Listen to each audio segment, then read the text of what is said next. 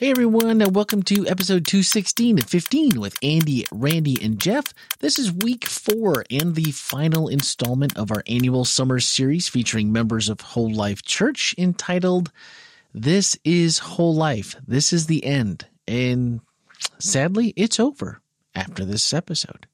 Maybe you are a little like me and you find yourself growing more and more weary with the pandemic, news and social media feeds, all that goes with it, conversations each and every day.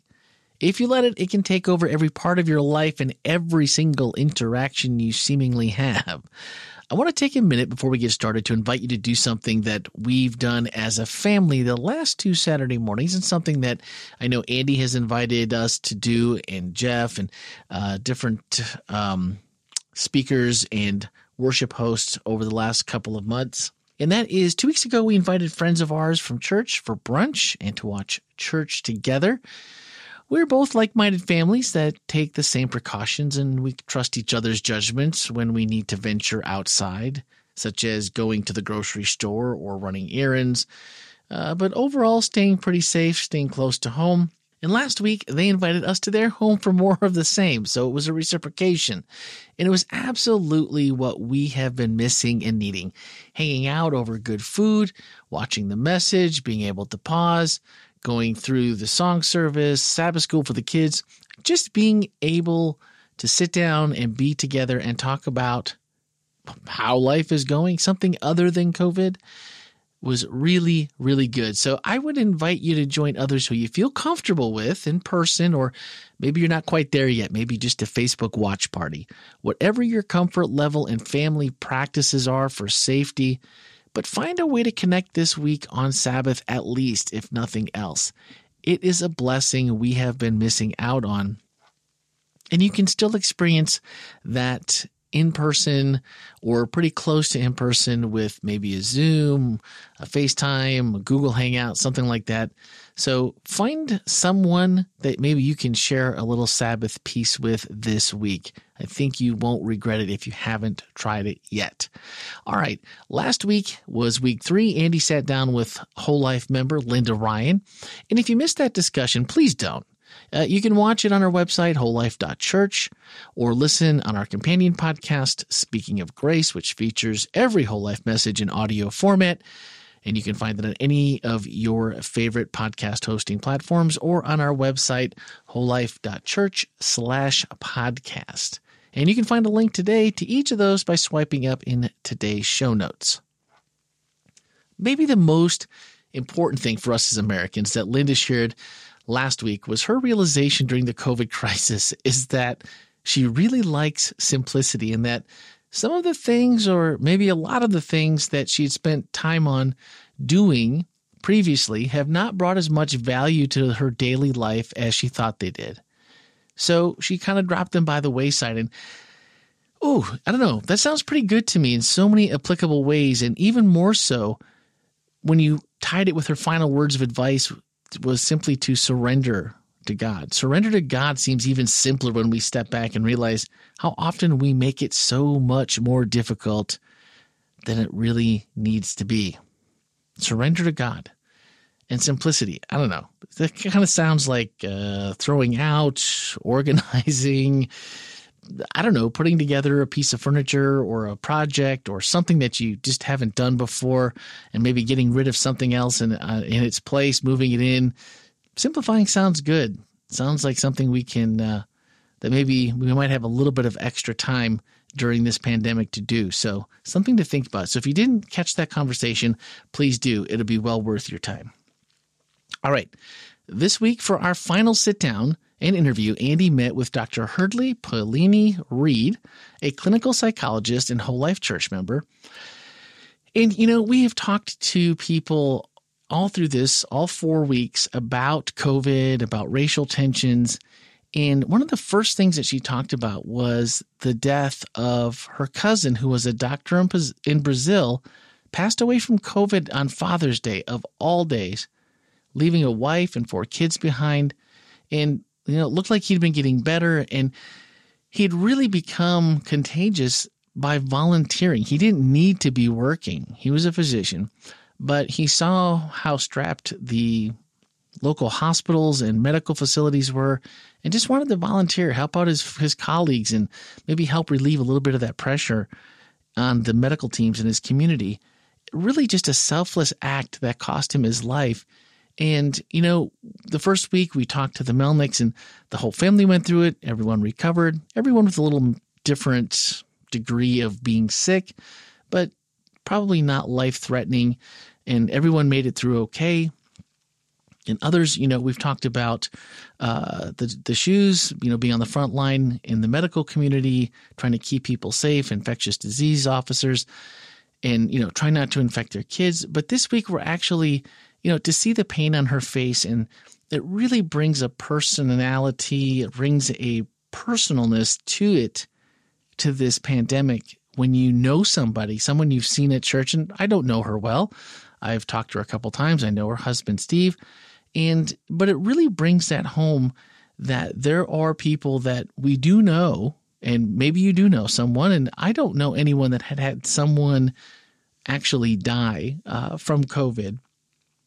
And, for her being in that medical community where much of her practice is working with doctors who, are going through a lot. They're trying to help. They're trying to also on the backside keep their family safe and not bring it home and infect others of their loved ones, their families, other employees that they work with. And, to see her just, struggle just like anybody else. You can have all the knowledge in the world, and it doesn't make it better. It doesn't make it easier. And so Andy asked her, what were her concerns regarding the pandemic from the position of a clinical psychiatrist and her view of things, maybe things we need to be aware of or mindful of. And she said of three main things. They said this is on many levels an affront to our mental health. People are dying alone in isolation. They're not allowed to even hold the hand of a loved one as they pass, and that can really wreak havoc on their psyche and on their recovery and grief. But she said something interesting that I really resonated with. She said, what makes us more resilient is connection. Woo. How are you supposed to connect in this time when, social distancing, or whether you want to say personal distancing, more so that physical, when we're in the same area, we need to be apart, but we can still socially be connected. And that is very, very important to what makes us resilient, to what keeps our mental health in check. And so a little further on, we'll talk a little bit more about that. And then she said that we need to be adapting moment to moment, every step of the way, being flexible, because things are changing all the time. Things that you think we know, or the medical community thinks they know, and then something changes, and then, there's all the discussion and the slow trickle of facts, and you just have to keep yourself prepared for what might be next, because I don't think anybody can predict what's coming next. And I thought those were three really good things, that just understanding what the challenges are and that connection. We are creatures of, we need to be in community. We need to be together. And that is so much a part of who we are. And then just adapting to it, and just not letting everything get to us, but just adapting to us, process it, continue to roll with the punches, move on, and that will help. Because, personally, she said herself, she's been upping the connections. She's been taking her own advice on this resiliency. So she listed a couple things. They do video calls with church groups, with their family, with her friends or kids. And maybe most importantly, she's just been disconnecting from an overload of news and other stress-inducing media, or maybe people that would just keep the pressure on in this continuous news cycle that we find so many of us are in. So upping the connections, and then actively helping others lower the anxiety is something that we can control. By doing so, we become the hands and the feet of Jesus to our neighbors and community. So upping the connections, I don't know what that means for everybody, whether your comfort level is, getting out a little bit, not getting out at all, or just for basic necessities and please don't touch me. Don't even give me the elbow bump, or, I'm not taking my mask off even if I'm 20 feet away from you. But I think there's something in each of us as these creatures of being connected together, but to shift the focus away from all the things that maybe we can't do, the things we're not doing, or the things we're not sure we should do. And so we're kind of avoiding those, but actively helping others. That helps lower our anxiety when, just like she said, so much feels out of control. So here's a way that you can kind of take back some control. And then by doing so, you're just living out the gospel. You're becoming the hands and feet of Jesus to those around us. And I thought that was really a cool way to look at this. And from a clinical psychologist, I'll take her word for it that it helps lower anxiety. And if you stop and think about it, when we are actively engaged in helping others and doing something that it's not required of us, it's not something we have to do, but it brings us joy, that definitely lowers the anxiety. And I'd never thought about it completely in that way before. And so I really appreciated the way she brought that out. The other thing that she talked about that, we've talked about this probably more times than I can count on the podcast. And she said maybe one of the most important things we can do for each other is simply to listen, but really, really listen. And Andy brought up a good point. He said the human spirit can't tell the difference between being loved and being listened to. So stop and think about that. And, check your next conversation. See how good of a listener you are. I'm going to do the same. I know I'm not a good listener sometimes. I can be. But there's other times when, especially now, we haven't seen people. We haven't been around people. We haven't been having the same level of interactiveness on a regular basis. So it's almost like when you let the dog out that's been cooped up in the house all day and he sees people and they just want to trounce on you and they want to just be by you and they want every single ounce of your attention and they want to tell you about their day even though they can't speak, but they're doing it in doggy ways. I think so many times we do the same thing because we just simply, it's just like an info dump. We just want to dump on someone we haven't seen because we want to share with them. We want them to, kind of share along on our journey. But for someone who's struggling or who, maybe they have extra stress, maybe they're in that group of people that are more susceptible or more at risk to contracting COVID, or maybe they've got a family member that's sick, or maybe they've lost their job or they're part-time and they're not sure how they're going to pay bills. The biggest thing that we can do to show them that we love them is just to be a really good listener. So right now, maybe one of these actively helping others things that we can do, and it might be the most effective and the best way to show the love of Christ, is to just stop and simply listen and be present in the moment, all ears, all eyes, focused on that person and just listening. I think that was maybe one of the things that might be the most difficult of all of these to do, but maybe the most important, and not just now, but moving forward too. The other thing that she talked about was attending to yourself and your outlook. Look for the good, because contrary to your social media feed and the nightly news, there is plenty happening in our world that is good. If you search for it, even on the internet, I know, it's true. You can find it. It's not all doom and gloom. And she also said something that I guess I knew, but I hadn't thought about it recently anyway, that our brains can easily bend, or more easily bend, to see nothing but the bad. And what we feed it is so important because it's so easy for our brains to just feed into the negativity. And so being very aware of what we're exposing ourselves to each and every day and the effect that it has on our mental health, and really our ability to go into these actively helping others things that we'd like to do and that would be super helpful and be long-term impact things potentially for others and ourselves.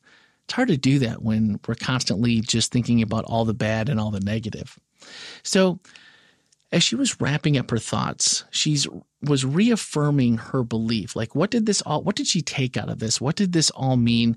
And how has she taken something good from this?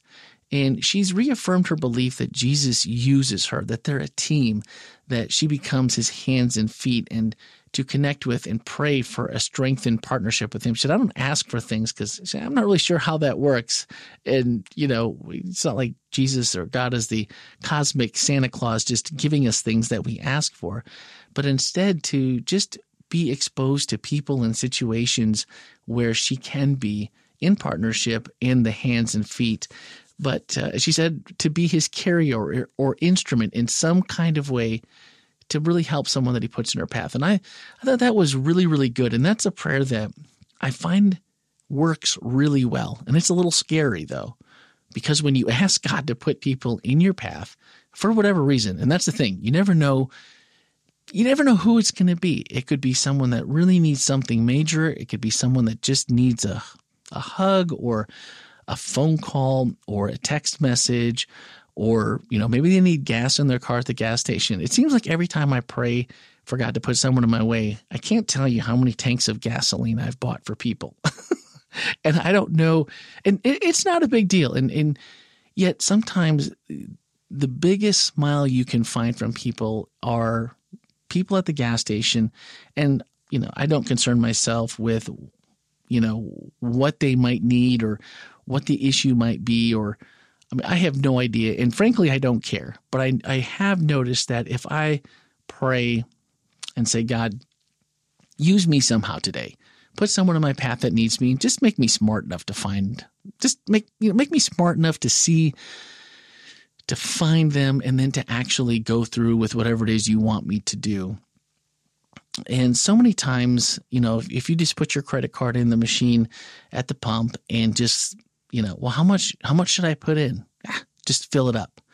And, this happened to us a couple months ago, and we were traveling. We were doing a drive-by birthday party for one of the church members that they had come up and had driven by our house and made signs for our girls. And so we did the same, and we were down in Kissimmee, and this poor lady was just crying by the gas pumps, and she kept looking at me, and I'm like, should I go over? Should I not go over?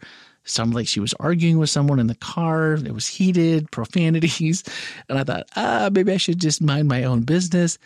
And so I started walking over to her. She walked over to me, and she's like, I don't know how to ask. And I said, what do you need? Do you need some gas? She's like, yes, I do.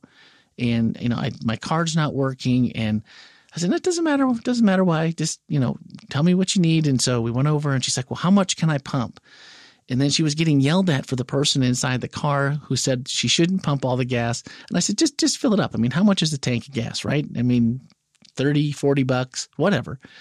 And she kept coming back to the car over and over again and just telling Heather and me and how much she was thankful. So, and I don't know why, but again, it just seems like when I'm out, this is a lot of times what happens. It's the gas pump, and I'm happy to do it. And it feels good to help someone. Anything else you can do? No, we're good. We're good. We just need to get where we're going, and gas money is great. So usually I leave those situations, and it makes me smile because I realize, not always right in the moment, but then after I've had a chance to think about it, I realize that, oh yeah, that was an answer to prayer. And so, take a risk. Ask God to put someone in your path and see what you might be able to do for them. Right now, it might be more important than we could ever imagine, even more so than a tank of gas.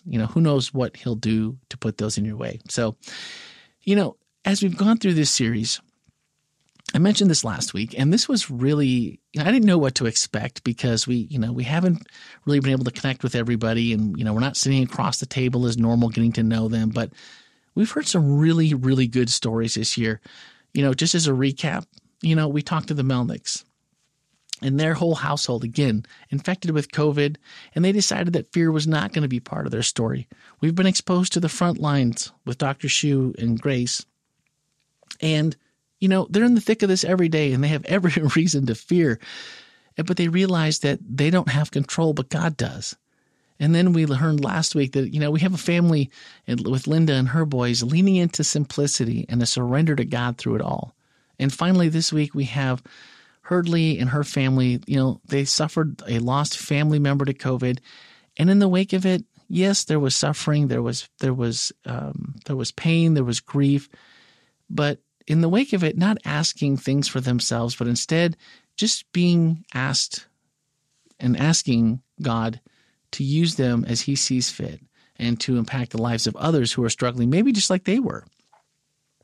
4 weeks, 4 different families, 4 unique journeys, but all with the same realization that by surrendering and giving up control to God, we can truly live just happier and more meaningful lives. And if we do that in service and just with God's love in our hearts to serve others, go outside our walls, continue to be a church without walls, we need to hear those simple truths, and so do other people. And if we're not telling them, then who's going to? All right. This week, one of our Whole Life Takeaways asked, how are you currently creating more opportunities for safely connecting? Well, that can be a difficult one because I think the opportunities, maybe the word there is for safely connecting. And I think everyone's idea of what safely connecting is, I think they're wildly different. I think they vary so much.